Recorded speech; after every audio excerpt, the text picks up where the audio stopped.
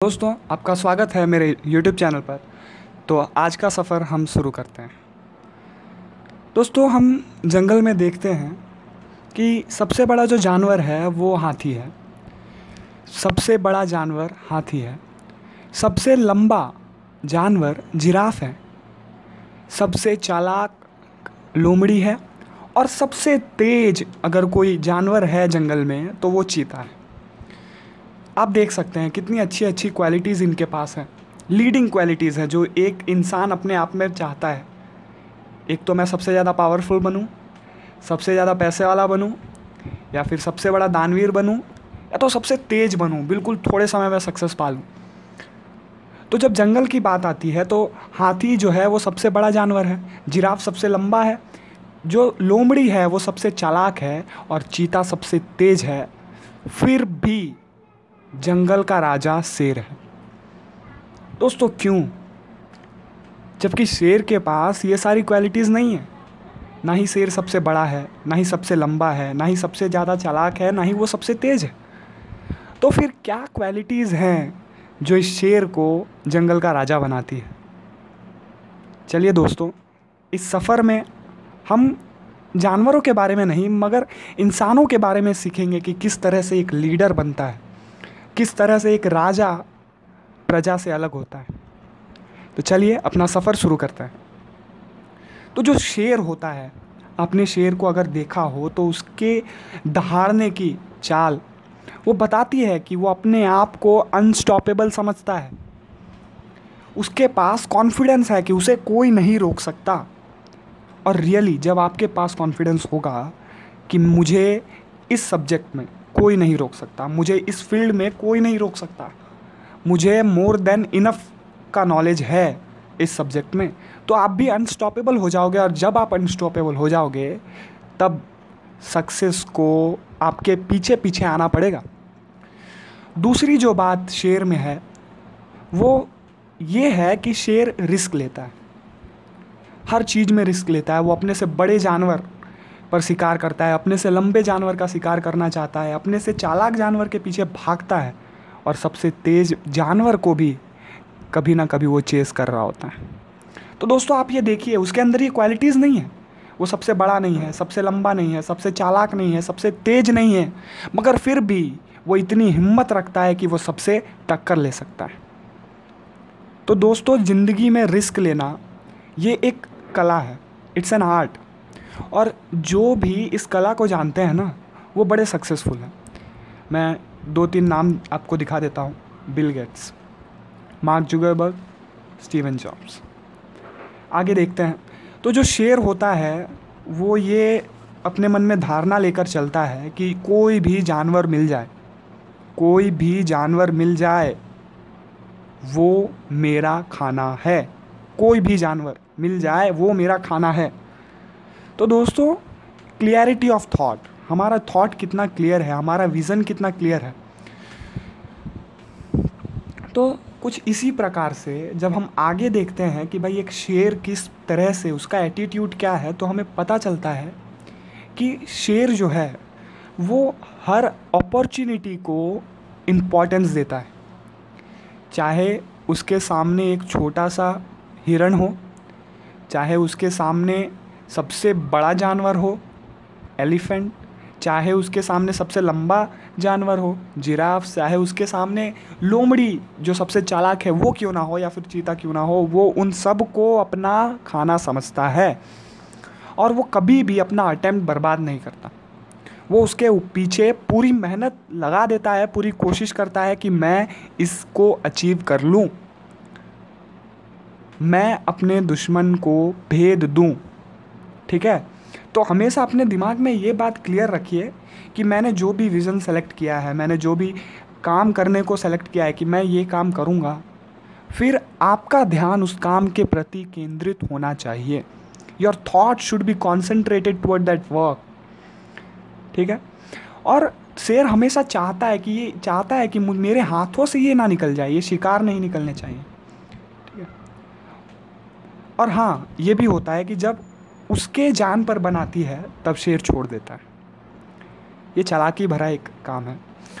तो दोस्तों, कुल मिला के समरी हमें क्या पता चलता है कि अगर आपको लीड करना है, अगर आपको राजा बनना है, किंग बनना है किसी भी फील्ड में, तो आप सबसे तेज़ हों ये ज़रूरी नहीं है, आप सबसे चालाक हों ये भी ज़रूरी नहीं है, आप सबसे ज़्यादा लंबे हों ये भी ज़रूरी नहीं है, और आप बहुत ही बुद्धिमान हो ये भी ज़रूरी नहीं है। ज़रूरी ये है कि आप समय को समझें, सिचुएशंस को समझें। समय और सिचुएशंस, इन सब को इन सब की अंडरस्टैंडिंग के साथ एक कंक्लूज़न निकालें जिससे आपको पता चलेगा कि मुझे अभी करना क्या है, और उस काम को आंख बंद करके कर दें। तभी जाके आपको पता चलेगा कि लाइफ में सक्सेस का मतलब क्या होता है। अगर आपको कुछ बड़ा करना है, शेर की तरह एक राजा बनना है, तो आपको अगर किसी चीज़ की ज़रूरत है तो वो है करेज, हिम्मत। और हिम्मत ही बेसिक पिलर है जो आपको रिस्क लेने की शक्ति देगा, आपको अनस्टॉपेबल बनाएगा और सारी क्वालिटीज़ आपके अंदर ला देगा।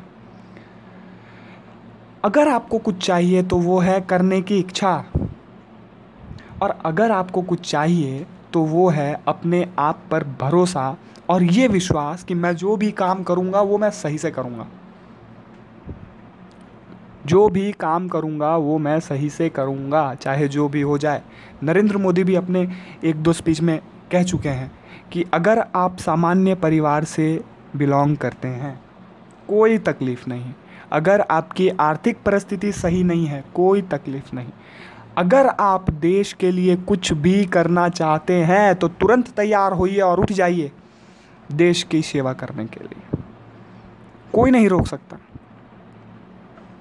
तो दोस्तों, आपको जो चाहिए वो ये है कि आपको अपने ऊपर भरोसा होना चाहिए, और आपके दिमाग में हमेशा ये होना चाहिए कि मैं कर सकता हूँ, आई कैन डू इट।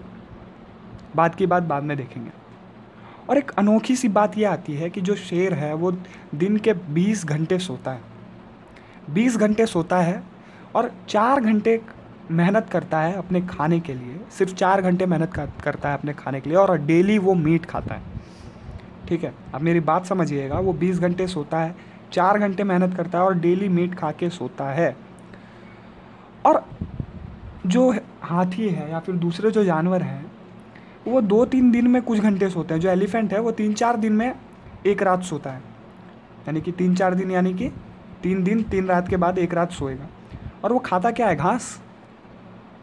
दोस्तों, स्ट्रगल देखिए ना आप, मेहनत देखिए शेर की। वो हर जगह पर एक रिस्क लेता है। एक शेर जब हाथी के सामने होता है तो उसे भी ये डर होता है कि कहीं ये हाथी मुझे कुचल ना दे। जिराफ के सामने होता है तो उसे भी ये डर होता है कि कहीं ये मुझे अपने गर्दन से मारे ना खींच के, कि मैं गिर जाऊँ, पैर से ना मारे। ठीक है, तो डर सब में होता है। सैम मानेकशॉ फील्ड मार्शल हैं, तो उन्होंने कहा कि डर तो सबको लगता है, लेकिन अच्छा लीडर वो होता है जो डर को दबा के अपने अंदर रख ले, और जो डिसीजन सही होना चाहिए ना, जो डिसीजन उस समय होना चाहिए, उस डिसीजन को वो आगे रखे, तब जाकर कोई अच्छा लीडर बनता है। और जब तक आप एक अच्छे लीडर नहीं बन जाते अपने आप के, तब तक आप सक्सेसफुल नहीं हो सकते। क्योंकि दोस्तों, जब आप स्ट्रगल में होंगे ना, जब आप स्ट्रगल कर रहे होंगे, तो no one else can help you. आपको अपने आप को खुद ही लीड करना है।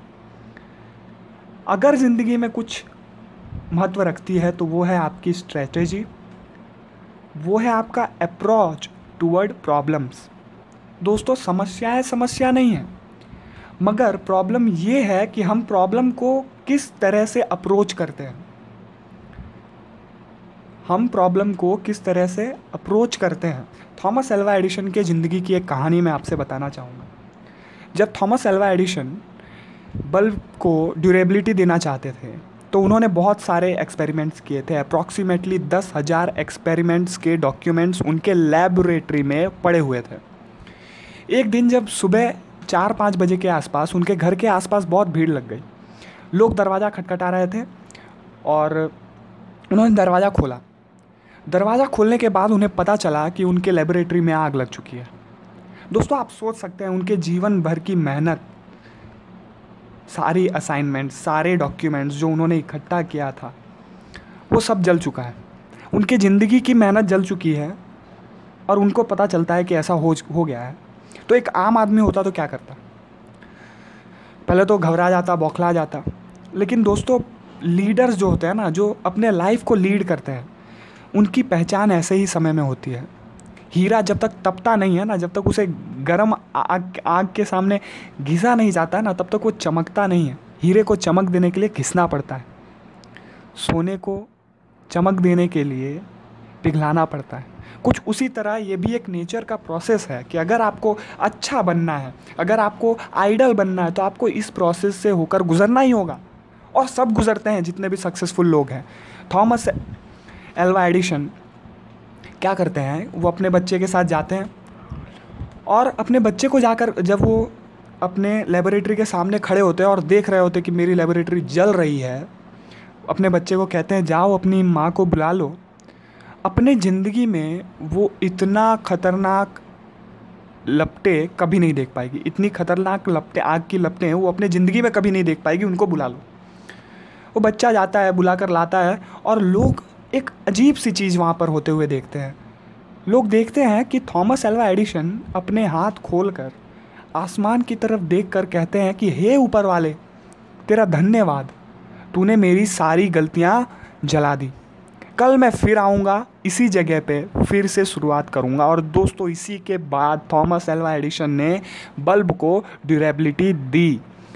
तो प्रॉब्लम्स जो है वो एक तरह से आपके लिए गिफ्ट पैकेज है, लेकिन डिपेंड करता है कि आपका अप्रोच कैसा है। ठीक है, अगर आप पॉजिटिवली अप्रोच कर रहे हो तो डेफिनेटली आपको सक्सेस मिलेगा। और अगर आपके थॉट्स नेगेटिव हैं, अपोजिट हैं आपके रिक्वायरमेंट्स के, तो आपको संभलने की ज़रूरत है। जब शेर जो है वो जब चलता है, ठीक है, जब वो चलता है तो उसे कुछ दिखता है, तो वो है अपॉर्चुनिटीज़, सिर्फ अपॉर्चुनिटी। अगर वो किसी भी जानवर को देखता है तो उसके दिमाग में यही क्लिक होता है कि ये मेरा आज का खाना हो सकता है। और दोस्तों, हमारे साथ भी ऐसा होना चाहिए। हमें भी हर पल, हर घड़ी अपने सपने दिखने चाहिए, अपने ड्रीम्स दिखने चाहिए, क्योंकि हमारे सपने ही हमें जान भरते हैं। वरना 99% लोग तो बिना कोशिश किए ही हार मान लेते हैं। और वो जो 1% बचते हैं ना, उसमें से 0.023% जो है वो सक्सेसफुल हो पाते हैं।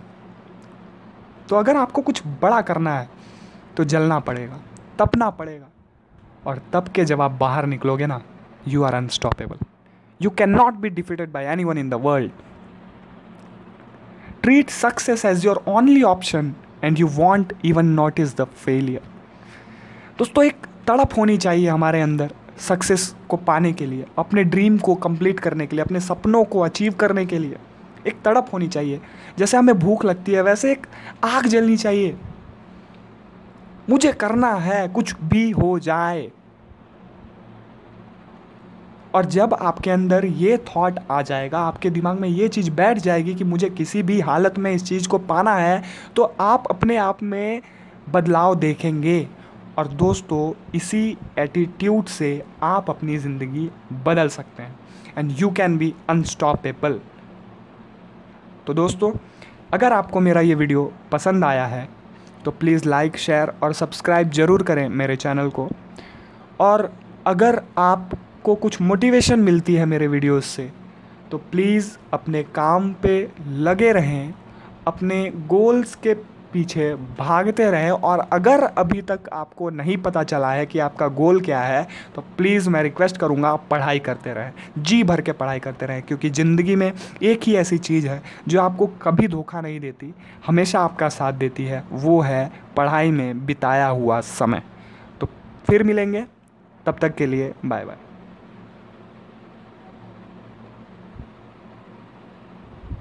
हेलो, स्वागत है आपका मेरे YouTube चैनल पर।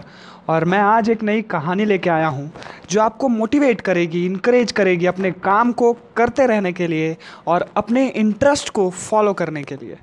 दोस्तों, ये कहानी है एक ऐसे इंसान की जो बड़ा क्यूरियस नेचर का है। वो हमेशा से माइनिंग में अपना जो इंटरेस्ट है वो लगाता है। उसे माइनिंग का बड़ा शौक़ होता है और उसके ज़िंदगी का लक्ष्य यही होता है कि मुझे कुछ भी करके सोने की तलाश करनी है, सोने की खदान ढूंढनी है, जिससे मैं अरबपति बन पाऊँ। और दोस्तों, ये कोई मजाक वाली बात नहीं है, वो कोई ऐसा वैसा इंसान नहीं, वो सच में बड़ी मेहनत करता है। बहुत मेहनत करता है और इस मेहनत से लगते हुए वो बहुत सारे एरियाज़ के बारे में स्टडी करता है। वो बहुत सारी चीज़ें पढ़ता है, अच्छी डिग्री हासिल कर ली होती है उसने मेटलर्जी में और बहुत सारे ऐसे प्रोसेसेस में। तो वो बहुत सारी एरियाज़ को स्टडी करता है कि कहाँ पर किस किस तरह के पत्थर पाए जाते हैं, कहाँ पर सोना मिलने के चांसेस ज़्यादा हैं। तो इन सब स्टडीज़ के बाद वो अपनी कोशिश शुरू करता है। कुछ कॉमन से इक्विपमेंट्स लेकर, वो खुदाई के कुछ कॉमन से इक्विपमेंट्स लेकर अपनी जो काम होता है उसका वो शुरू करता है खुदाई का। एक एरिया वो चूज़ करता है बड़े ही रिसर्च करने के बाद। करीबन 1-1.5 साल जैसा समय उसने रिसर्च किया कि इस एरिया पर क्या मिल सकता है, नहीं मिल सकता है, और उसके बाद वो उस जगह पर अपना रिसर्च करना स्टार्ट करता है।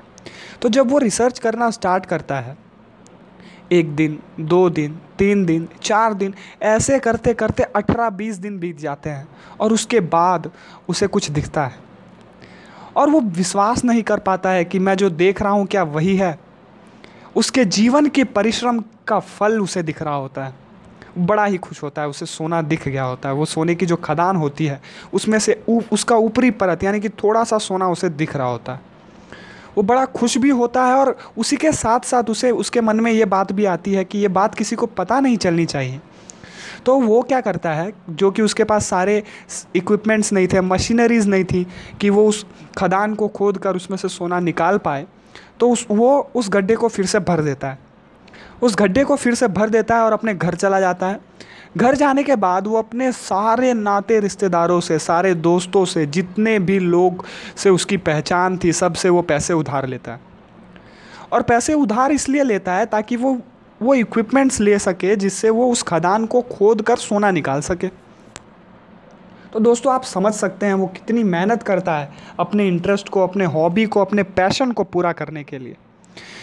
जब उसके पास सारी मशीनरीज आ जाती हैं तो फिर वो उसी जगह पर जाता है और अपनी खुदाई अलग एंगल से शुरू कर देता है, नई मशीनरीज के साथ। खोदते खोदते खोदते खोदते इस बार 1.5 महीना बीत जाता है, लेकिन वो उस खदान को नहीं ढूंढ पाता है। जो उसने थोड़ा सा सोना देखा था वो तो उसे मिल जाता है, मगर वो खदान वो नहीं ढूंढ पाता है। और ये पक्का उसे पता था कि यहाँ पर एक खदान है। मगर कुछ महीनों के परिश्रम के बाद वो थक जाता है, हार जाता है और वो उस जगह को छोड़ देता है। थक जाने के बाद, हार जाने के बाद, दोस्तों ये बात ध्यान रखिएगा कि डिसीज़न उसको लेना था कि मुझे यहाँ पर खुदाई और करनी है, मुझे और गहराई में जाना है, या फिर अपने इस एक्सपेरिमेंट को, अपने इस एडवेंचर को मुझे रोक देना है। अगर सीधी बातों में कहूँ तो उसका डिसीज़न था कि मैं अपने पैशन को फॉलो करूँगा या फिर मैं ये देखूँगा कि मुझे कुछ नहीं मिला, 1.5-2 महीने का मेरा समय बर्बाद हो चुका है। तो वो ये निर्णय लेता है कि मेरा 1.5-2 महीने का समय बर्बाद हो चुका है, यहाँ पर कुछ था नहीं। और वो जो मशीनरीज़ लिया होता है वो बड़ा ही उदास हो जाता है, अपने घर वापस आता है और दूसरे काम के खोज में लग जाता है। और ये जो मशीनरीज़ जो उसने ली थी वो एक भंगार वाले को बेचता है। जब वो उस भंगार वाले को, यानी कि वो जो कचरा लेता है, मतलब जो आपके घर में पुराने सामान होते हैं, वो एक लेने वाला इंसान होता है, एक मतलब वेंडर होता है, तो उसको बेच देता है। तो वो वेंडर सोचता है कि ये इंसान तो बड़ा टैलेंटेड है, गांव में सबने इसके बारे में बहुत सुना है, ये बड़ा खोज करता था सोने के, इसका उसका फलाना ढिगना। तो उसके दिमाग में ये बात जाती है कि भाई ये इतने अच्छे अच्छे इक्विपमेंट्स खरीदने के बाद मुझे देकर कुछ डॉलर्स क्यों लेके जा रहा है। तो सब उसकी जांच पड़ताल करता है, फिर वो उसके पीछे लग जाता है। अब इस जो भंगार वाला है उसका इंटरेस्ट हो जाता है उस सोने के पीछे। तो धीरे धीरे कहीं से उसे पता चलता है कि ये जो इंसान था ये फलाना एरिया में खुदाई कर रहा था, इसे कुछ नहीं मिला, तो उसने छोड़ दिया। वो जो भंगार वाला होता है उसका बेटा इंजीनियर होता है, तो उस इंजीनियर को लेकर जाता है, अपने बेटे को साथ में लेकर जाता है और ले जाकर वहाँ पर उससे थोड़ा इन्वेस्टिगेशन करवाता है। तो सब कुछ करने के बाद, सारी मशीनरीज यूज़ करने के बाद उसे पता चलता है कि जब वो यानी कि जिसने उसे बेचा मशीनरीज, अगर वो 3 फीट और अंदर खोदता, गहराई में और जाता, तो वो खदान उसे मिल जाता। मगर अब वो खदान किसे मिला? ये भंगार वाले को, और वो भंगार वाला अरबपति बन गया। दोस्तों आप सोच सकते हैं कि सक्सेस और फेलियर कितना क्लोज है। आप एक डिसीज़न से दूर हैं। अगर आपने सही डिसीज़न लिया तो आप सक्सेसफुल हो सकते हैं, अगर आपने गलत डिसीज़न लिया तो आपका जो पाथ है, आपकी जो जर्नी है उसे स्ट्रगल कहा जाएगा, आप फेलियर कहलाएंगे। लेकिन हमेशा याद रखें कि फेलियर और सक्सेस दोनों एक सिक्के के दो पहलू हैं। वहीं दूसरी तरफ जिसने ये सब किया, जिसने सारी खोद की, हार गया बेचारा, 3 फीट से रह गया, वो अभी अपनी ज़िंदगी में क्या कर रहा था? तो वो एक अच्छी सी बड़ी सी बैंक में, इंश्योरेंस कंपनी में इंश्योरेंस बेचता था, और वो भी अपने लाइफ में बड़ा सक्सेसफुल हुआ क्योंकि उसे मेहनत करना आता था। बिना मेहनत के उसने खदान थोड़ी ना ढूंढा था। ये बात अलग है कि वो कंसिस्टेंट नहीं रह पाया, वो उस खोद को आगे नहीं बढ़ा पाया, अपने ऊपर वो विश्वास हार चुका था 2-2.5 महीने के बाद। तो जब उससे पूछा गया एक इंटरव्यू में कि आपको तो पता है कि आपने एक खोज की थी जहाँ पर आपने एक माइंड ढूंढा था, आपने वो एक माइंड ढूंढा था और आपने छोड़ दिया, आप सिर्फ 3 फीट से रह गए। तो वो कहता है कि मैं जब ग्राहकों के पास जाता हूँ, जब मैं इंश्योरेंस बेच रहा होता हूँ, तो लोग पहले तो मुझे ना कहते हैं, दे सेज नो। और जब कोई मुझे अब ना बोलता है तो मुझे मेरी गलती याद आती है, मेरी सबसे बड़ी गलती याद आती है कि सिर्फ 3 फीट दूर था मैं सोने के खदान से, वरना आज मैं अरबपति होता।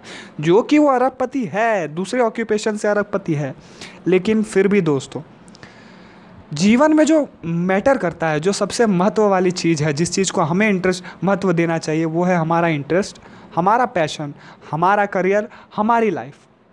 दोस्तों, फिल्म हम देखते हैं, हम बड़ा इंटरेस्ट लेते हैं मूवी देखने में। अगर आपको इंटरेस्ट नहीं भी है ना, तो भी आप अगर फिल्म देखने के लिए बैठिए तो उसकी कहानियाँ ऐसी होती है कि आपको वो अपने तरफ आकर्षित करती है।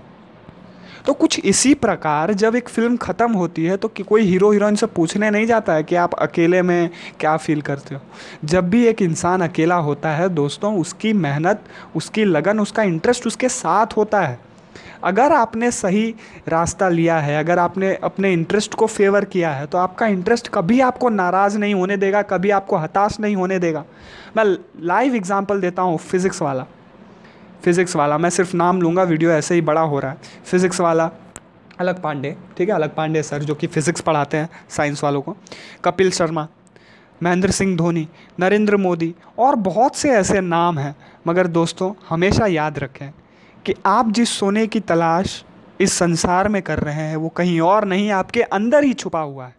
उसको बाहर निकालें, उसको सामने लाएं, तब जाकर कुछ हो सकता है। Search yourself, search within you, not without you. अपने आप को ना भूल जाएं, अपने आप में रहें, ठीक है। अपने इंटरेस्ट को फॉलो करें, अपने हॉबीज़ को फॉलो करें और अपने दिनचर्या को चलने दें। ज़रूर कभी ना कभी आपको कुछ ना कुछ तो मिलेगा। और दोस्तों, अगर आपकी ज़िंदगी में तकलीफ़ आए ना, तो ये चीज़ अपने दिमाग में बैठा लीजिएगा कि ऊपर वाला कठिन किरदार उसे ही देता है जो अच्छा एक्टर होता है। शायद आप अच्छे एक्टर हो, इसके लिए आपकी ज़िंदगी में तकलीफ़ें आ रही हैं। तो मैं आशा करता हूँ आपको मेरा ये वीडियो पसंद आया होगा, आपको कुछ मोटिवेशन मिली होगी। तो ठीक है, अगर आप मोटिवेटेड हैं, अगर आपको मेरा वीडियो अच्छा लगा है, तो अपने काम को जी भर के करें, दूसरा कोई काम ना करें, ठीक है। अपने इंटरेस्ट को सपोर्ट करें और प्लीज़ लाइक, शेयर और सब्सक्राइब करें मेरे इस वीडियो को। Thank you. 1990 के दशक में हार्वर्ड यूनिवर्सिटी में एक डॉक्टर ने एक एक्सपेरिमेंट किया। उस एक्सपेरिमेंट में एक चूहे के ऊपर एक्सपेरिमेंट किया जा रहा था। उस चूहे को एक पानी के टब में छोड़ा गया और तब तक उसे निकाला नहीं गया जब तक वो बिल्कुल मरने के हालात पे ना हो। और जब 15 मिनट बाद साइंटिस्ट ने देखा कि ये चूहा बस अब मरने ही वाला है, तब उसे उस टब से, पानी से भरे हुए जो टब में उसे डाला था, उस टब में से निकाल कर उसे कुछ मिनट बाहर रखा, उसको फिर से सुखाया और पूरी तरह से तैयार किया, और फिर से उसे एक बार और उसी टब में डाल दिया गया। दोस्तों, आपको ये बात याद होनी चाहिए कि कुछ देर पहले ही उसे मरने से पहले निकाल दिया गया, यानी कि कुछ देर पहले ही वो एक फेलियर झेल चुका है, लेकिन उसको मरने से पहले उस पानी में से निकाल दिया गया। तो आपको क्या लगता है, अब जब उसे दूसरी बार रखा गया है तो वो कितने देर तक सरवाइव कर पाएगा? वो कितने देर तक उस टब में, उस टब के अंदर जो पानी रखा है उसमें तैर पाएगा? 10 मिनट, 15 मिनट, 20 मिनट, 25 मिनट? दोस्तों, साइंटिस्ट ने जो ऑब्ज़र्व किया, डॉक्टर्स ने जो ऑब्ज़र्व किया, दैट वाज रियली अनबिलीवेबल। वो जो चूहा था जो कुछ देर पहले सिर्फ 15 मिनट सर्वाइव कर पाया था, वो इस बार 60 घंटे सर्वाइव कर गया। 60 घंटे वो तैरता ही रहा उस पानी में, सिर्फ इस विश्वास पर कि मुझे कोई ना कोई बचाएगा। क्योंकि पिछली बार जब उसे रखा गया था तो 15 मिनट के बाद उसे निकाल लिया गया, और उस चूहे के अंदर स्टडीज़ के बाद ये पता चला कि इट वॉज हिज बिलीव, ठीक है, उसका विश्वास था जिसने उसे तैरने के लिए मजबूर किया। दोस्तों आपको ये याद होना चाहिए, वो सिर्फ मरने वाला था, लेकिन जो कि उसको बचा दिया गया, वो दूसरी बार 60 घंटे तैरता है। किस वजह से? क्योंकि उसे भरोसा है कि कोई ना कोई मुझे बचाएगा ज़रूर। दोस्तों जब एक चूहा विश्वास करके इतना कुछ कर सकता है, 60 घंटे तैरना आम बात है क्या? जब एक चूहा इतना कुछ कर सकता है, तो अगर हम इंसान अपने ऊपर विश्वास कर लें तो क्या कुछ मुमकिन नहीं है? क्या कुछ मुमकिन नहीं है दोस्तों? हमें हमेशा अपने ओपिनियंस को किसी के ऊपर थोपना नहीं है, अपनी आइडियोलॉजी को किसी के ऊपर फेंकना नहीं है। मैं नहीं चाहता कि लोग मुझे फॉलो करें, मैं नहीं चाहता लोग मेरी आइडियोलॉजी फॉलो करें, मैं नहीं चाहता कि जैसी मेरी लाइफस्टाइल है कोई दूसरा उसे फॉलो करे।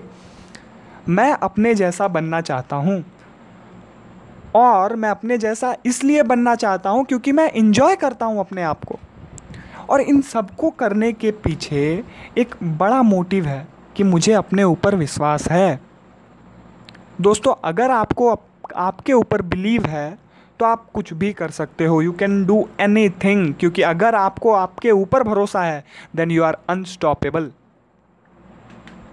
Nothing is impossible for you अगर आपको अपने आप पे पूरा भरोसा है।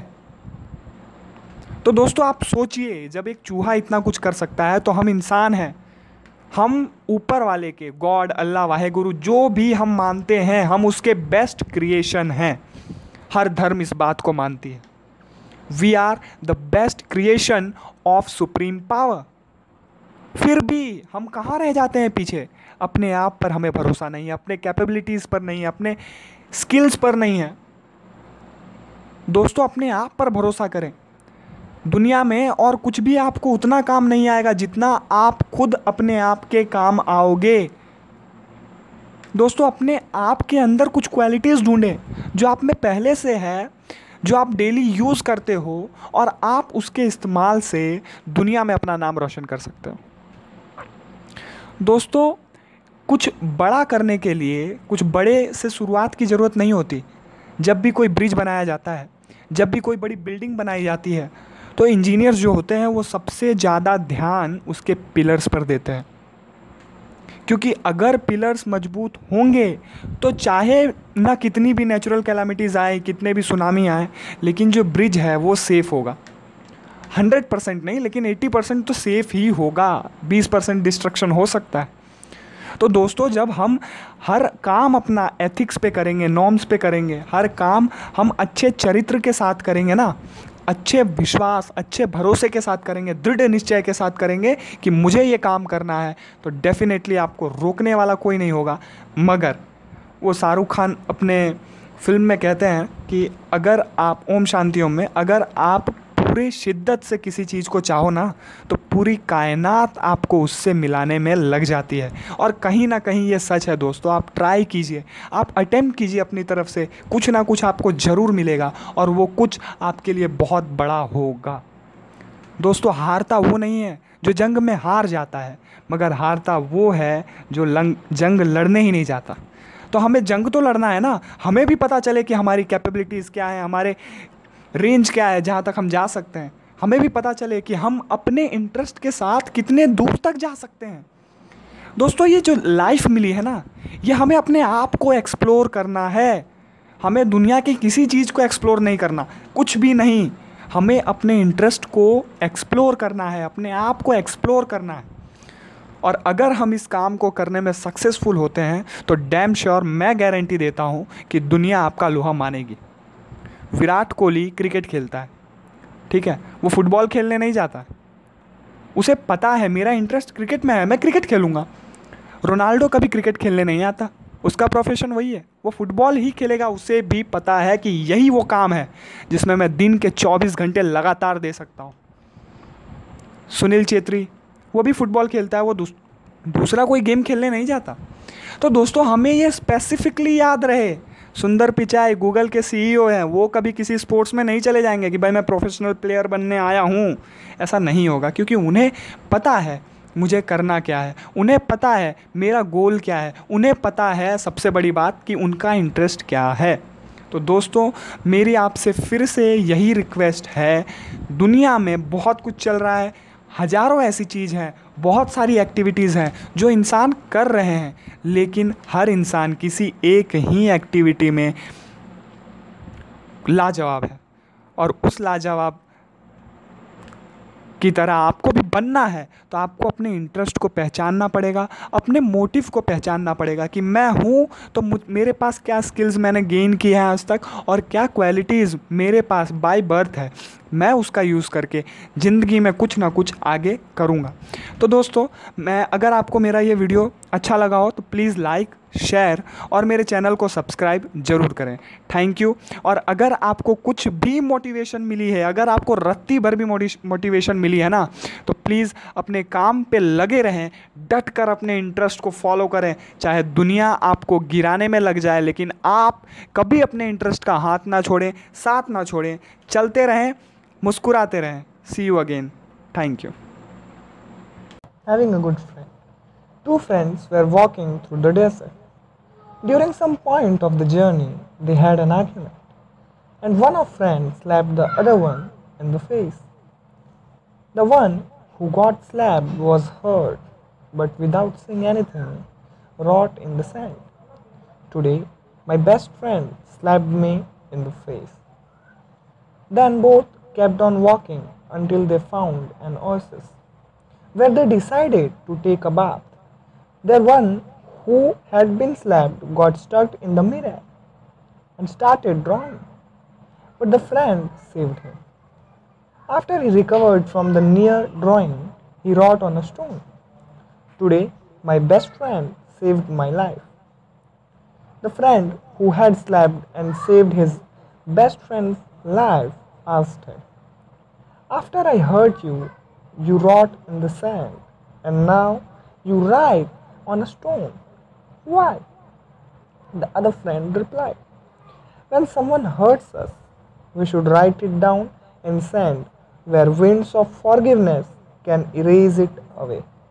But when someone does something good for us, we must engrave it in stones where no wind can ever erase it."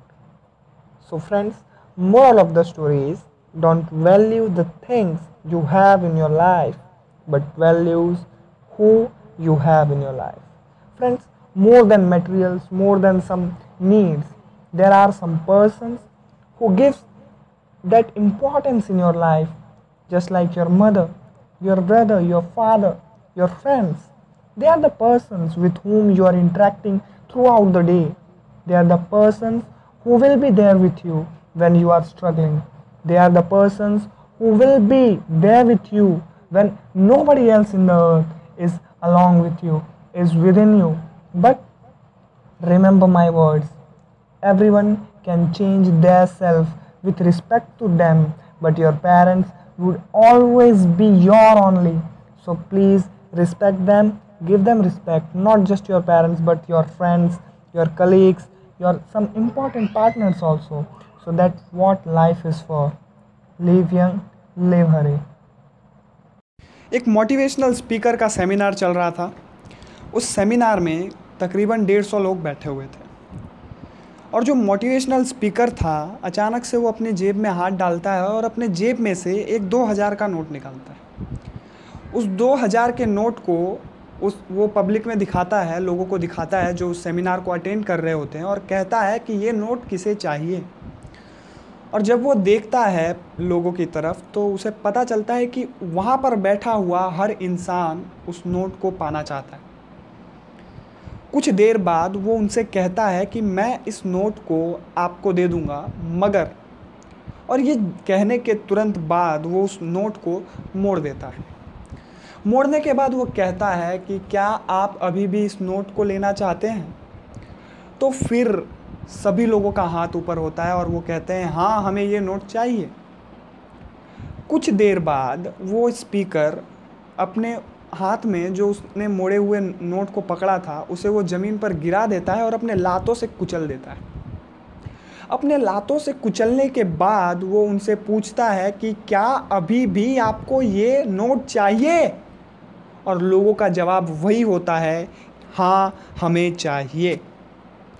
तो दोस्तों, आप एक बात यहाँ से समझ सकते हैं कि नोट की हालत कैसी भी हो, मगर वो 2000 का नोट है, उसकी कीमत अभी भी वही है। भले ही वो मोड़ा हुआ क्यों ना हो, भले ही वो पैरों से पिसला हुआ क्यों ना हो, मगर उसकी कीमत वहाँ पर बैठे हर इंसान को पता है कि इसकी कीमत 2000 रुपये है।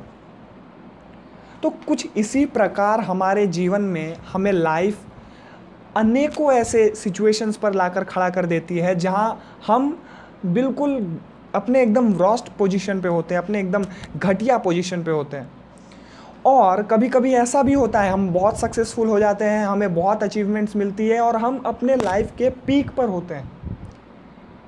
और कभी कभी ऐसा होता है कि सब कुछ मॉडरेट होता है, मगर आप याद रखें, जीवन के हर परिस्थिति में आप सेम ही रहने वाले हैं। आप जो हैं, आपकी जो क्वालिटीज़ हैं, आपके जो वैल्यूज़ हैं, आपका जो डिटर्मिनेशन है, वो हमेशा वही रहने वाला है। भले ही आप अगर छोटे फैमिली में जन्म लेते हैं तो भी आपका वो एटीट्यूड वही रहने वाला है। आप अगर बड़े फैमिली में जन्म लेते हैं फिर भी आपका एटीट्यूड वही रहने वाला है। आपके अंदर की चीज़ों को कोई नहीं बदल सकता। तो दोस्तों, अपने आप को महत्व दें, अपने अंदर की चीज़ों को, अपने एटीट्यूड को, अपने विल पावर को, अपने वर्किंग कैपेसिटी को महत्व दें और इन सब चीज़ों से हम सीखें कि जिस प्रकार एक नोट का रूप अलग अलग हो सकता है, एक नोट के साथ कंडीशंस अलग अलग हो सकती हैं, कुछ इसी तरह से इंसान के साथ परिस्थिति अलग अलग हो सकती है, मगर इंसान की जो क्वालिटीज़ हैं, जो उसने अचीव किया है हार्ड वर्क से, वो हमेशा एक ही जैसा रहता है। तो दोस्तों, इस कहानी से हमें सीख ये मिलती है कि लोग क्या कहेंगे यह सोचकर जीवन जीते हैं तो कभी ये भी सोच लिया कीजिए कि भगवान क्या कहेंगे। क्या कभी इसका विचार किया है? कभी ये बात सोचे कि जिस ऊपर वाले ने हमें बेस्ट बनाया, हम इस पृथ्वी पर जीने वाले हर क्रिएशन में सबसे अच्छे हैं, बेस्ट हैं हम, और ये हर धर्म मानता है। तो हम उस भगवान को क्या जवाब देंगे? हम उस ईश्वर को क्या जवाब देंगे? हम उस अल्लाह को क्या जवाब देंगे? हम उस वाहे गुरु को क्या जवाब देंगे जब हमसे पूछा जाएगा कि तुम्हें इतनी कैपेबिलिटीज़ दी गई थी, तुम्हें इतनी ताकत दी गई थी, तुम कुछ भी कर सकते थे, तुम चाहते तो तुम एक्सप्लोर कर सकते थे सब कुछ पृथ्वी पर, तुम चाहते तो अपने कैपेबिलिटीज़ का यूज़ कर सकते थे, मगर तुमने नहीं किया। किस वजह से? लोग क्या कहेंगे। तो दोस्तों, आपका क्या जवाब होगा? आप जवाब नहीं दे पाओगे। तो इसलिए जिस तरह एक नोट के हालत अलग अलग थे लेकिन उसकी वैल्यू हमेशा वही थी, उसी तरह एक इंसान के साथ परिस्थितियां अलग अलग हो सकती है, कंडीशंस अलग अलग हो सकते हैं, सर्कमस्टांसेस अलग अलग हो सकते हैं, मगर उस इंसान की वैल्यूज़, उस इंसान के रिचुअल्स हमेशा वही रहते हैं। That are not going to change. कभी भी वो बदलने वाले नहीं हैं। आपके रिचुअल्स, आपके वैल्यूज़ तो वही रहने वाले हैं। तो दोस्तों, ये बात हमेशा ध्यान में रखें कि लोग क्या कहते हैं ये उतना इम्पॉर्टेंट नहीं है, मगर आप क्या सोचते हैं ये ज़रूर मायने रखता है, ये ज़रूर आपके लिए इम्पॉर्टेंट होना चाहिए। तो अगर आपको ये कहानी पसंद आई, अगर आपको मेरी बातें पसंद आई, तो प्लीज़ इस वीडियो को लाइक, शेयर और मेरे चैनल को सब्सक्राइब जरूर कीजिएगा। और अगर आपको इससे रिलेटेड कोई सवाल है या फिर मैंने कुछ गलत बोला है तो प्लीज़ कमेंट सेक्शन में उस चीज़ को नोट डाउन कीजिएगा। Thank you for watching my video. Hope to see you soon again. स्वागत है आपका मेरे YouTube चैनल पर। मैं हिमांशु सिन्हा फिर से हाजिर हूँ एक नई कहानी के साथ। और इस कहानी से आपको सीख मिलेगी कि किस तरह से हमारी मेंटलिटी, जो सोच हमने बना रखी है, जो सोच हमें ये सोसाइटी दे रही है, जो सोच हमें कुछ लोग दे रहे हैं जिनके इन्फ्लुएंस में हम रहते हैं, वो किस तरह से हमारे लाइफ पर इम्पैक्ट करती है और किस तरह से हमारे फ्यूचर को बनाने में मदद करती है या बिगाड़ने में मदद करती है। हमेशा इस बात का ध्यान रखें कि आप जैसी भी संगति में रहते हैं, जैसे लोगों के साथ रहते हैं, जैसे लोग आपके आस पड़ोस में रहते हैं, उसके ऊपर भी डिपेंड करता है कि आप इन फ्यूचर क्या करने वाले हैं और क्या बनने वाले हैं। तो दोस्तों, ये एक कहानी है। एक इंसान एक मेला लगा था एक गांव में, सर्कस की तरह। तो वहाँ से एक इंसान गुज़र रहा था। जब वो इंसान उस सर्कस के पास से गुज़र रहा था तो उसने देखा कि सर्कस का जो रिंग मास्टर है वो कुछ जानवरों को ट्रेनिंग दे रहा है। और वो देखने के बाद उसे थोड़ा आकर्षित लगा वो ट्रेनिंग, तो वो धीरे स्टेज के पास चला जाता है। जब वो स्टेज के पास जाता है तो वो देखता है कि उसके दाहिनी ओर एक बड़ा सा विशाल हाथी है। और उस हाथी के ऊपर जब वो ध्यान देता है तो पहले तो वो डर जाता है। डरने के बाद जब वो फिर देखता है तो उसे पता चलता है कि एक रस्सी से उस हाथी को बांधा हुआ है और रस्सी बड़ी कमज़ोर और बहुत छोटी है। अब ये देखकर उस इंसान के मन में बड़ा ही आश्चर्य होता है, बहुत बड़ा सवाल उठता है। अब वो इंसान इस सवाल का जवाब पाने के लिए उस रिंग मास्टर के पास जाता है।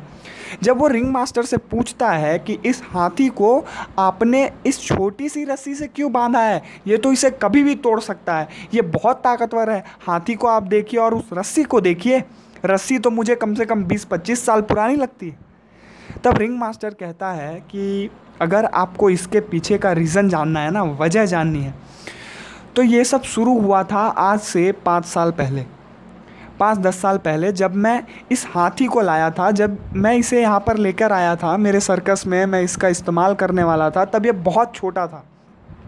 और जब वो छोटा था तो उस समय ये रस्सी उसके लिए बहुत मजबूत थी और उसने बहुत कोशिश की तोड़ने की इस रस्सी को, बहुत कोशिश की। जब वो छोटा था उसने बहुत कोशिश की कि इस रस्सी को मैं तोड़ दूं, मगर वो तोड़ नहीं पाया। और आज भी वो यही समझता है कि वो इस रस्सी को नहीं तोड़ सकता। दोस्तों, आपको समझ में आ रहा है ये क्या कह गया वो रिंग मास्टर?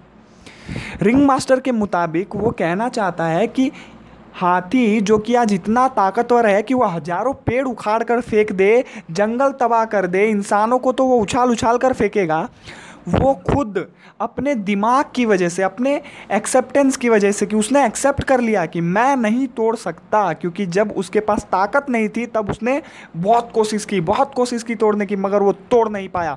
और आज जब उसके पास पोटेंशियल है, जब उसके पास ताकत है, तब भी वो उस रस्सी को नहीं तोड़ पा रहा है। क्यों? क्योंकि उसने मान लिया है, अपने दिमाग में बैठा लिया है, ये उसको पूरा भरोसा है कि मैं चाहे कितनी भी मेहनत कर लूँ, कितनी भी कोशिश कर लूँ, मैं इस रस्सी को नहीं तोड़ सकता हूँ। That's it.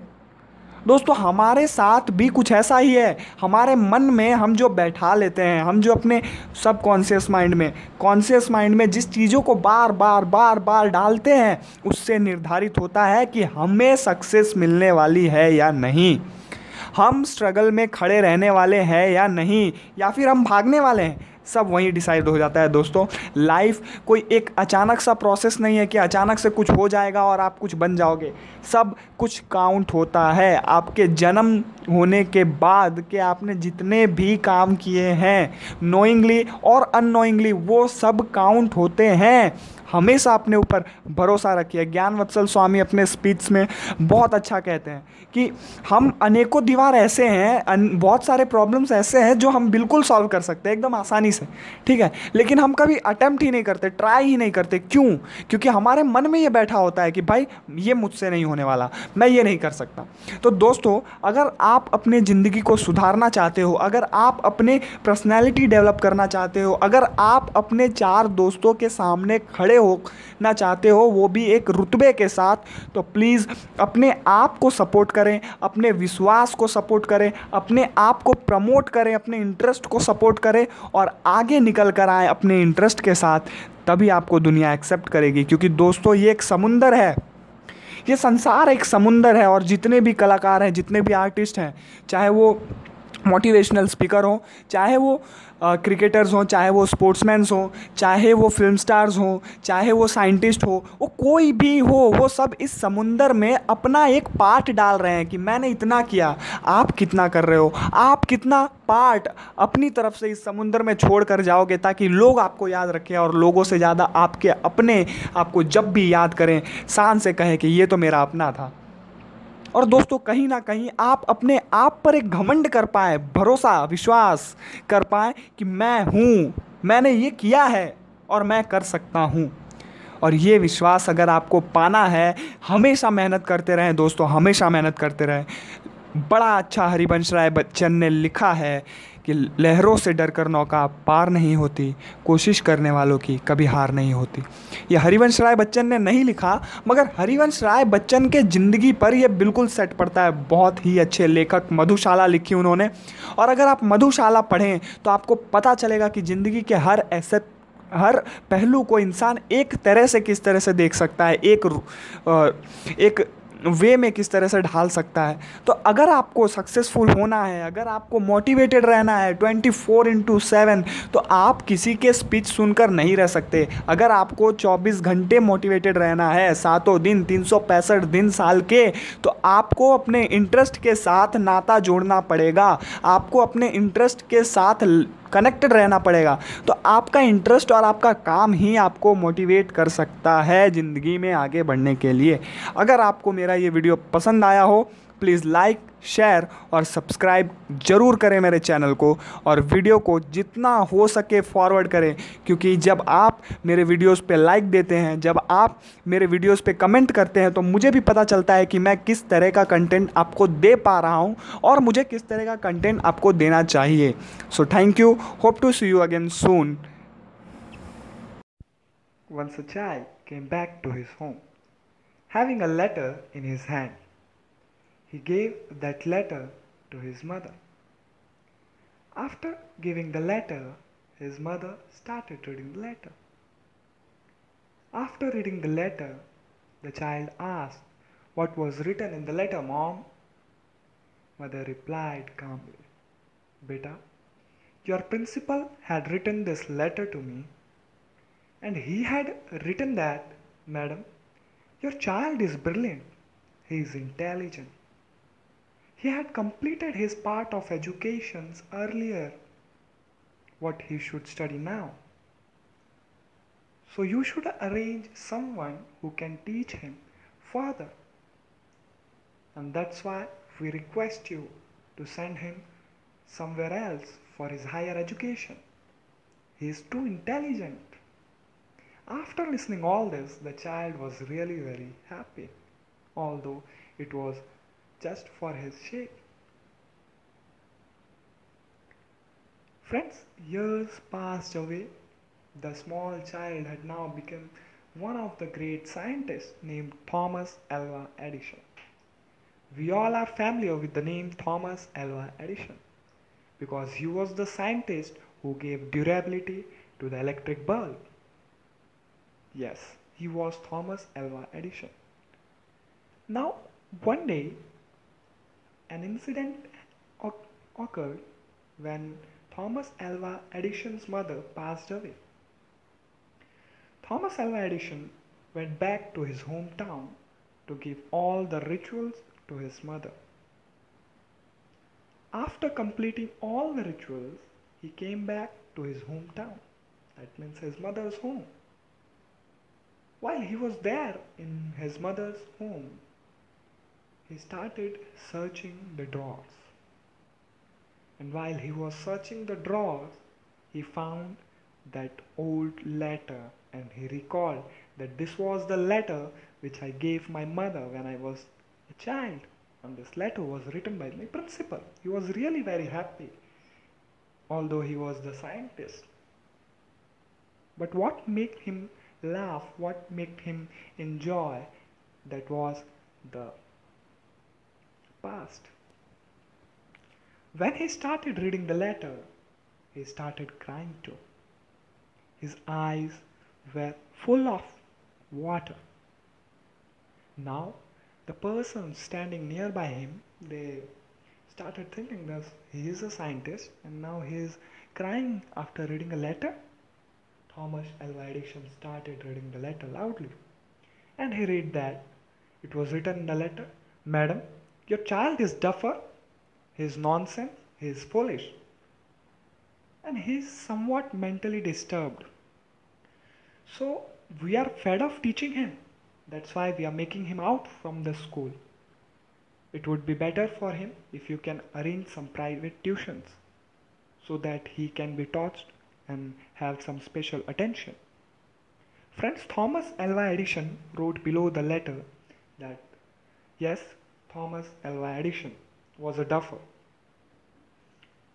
was a stupid, but his mother's belief in him made him one of the greatest scientists ever in the era. Friends, this was the story of about the journey of to success of Thomas Alva Edison, how he overcome all the circumstances and he reached his desired of success, and really after working hard he reached the success. Friends, मैं Himanshu Sinha, I will meet you again with a new story. तब तक के लिए goodbye.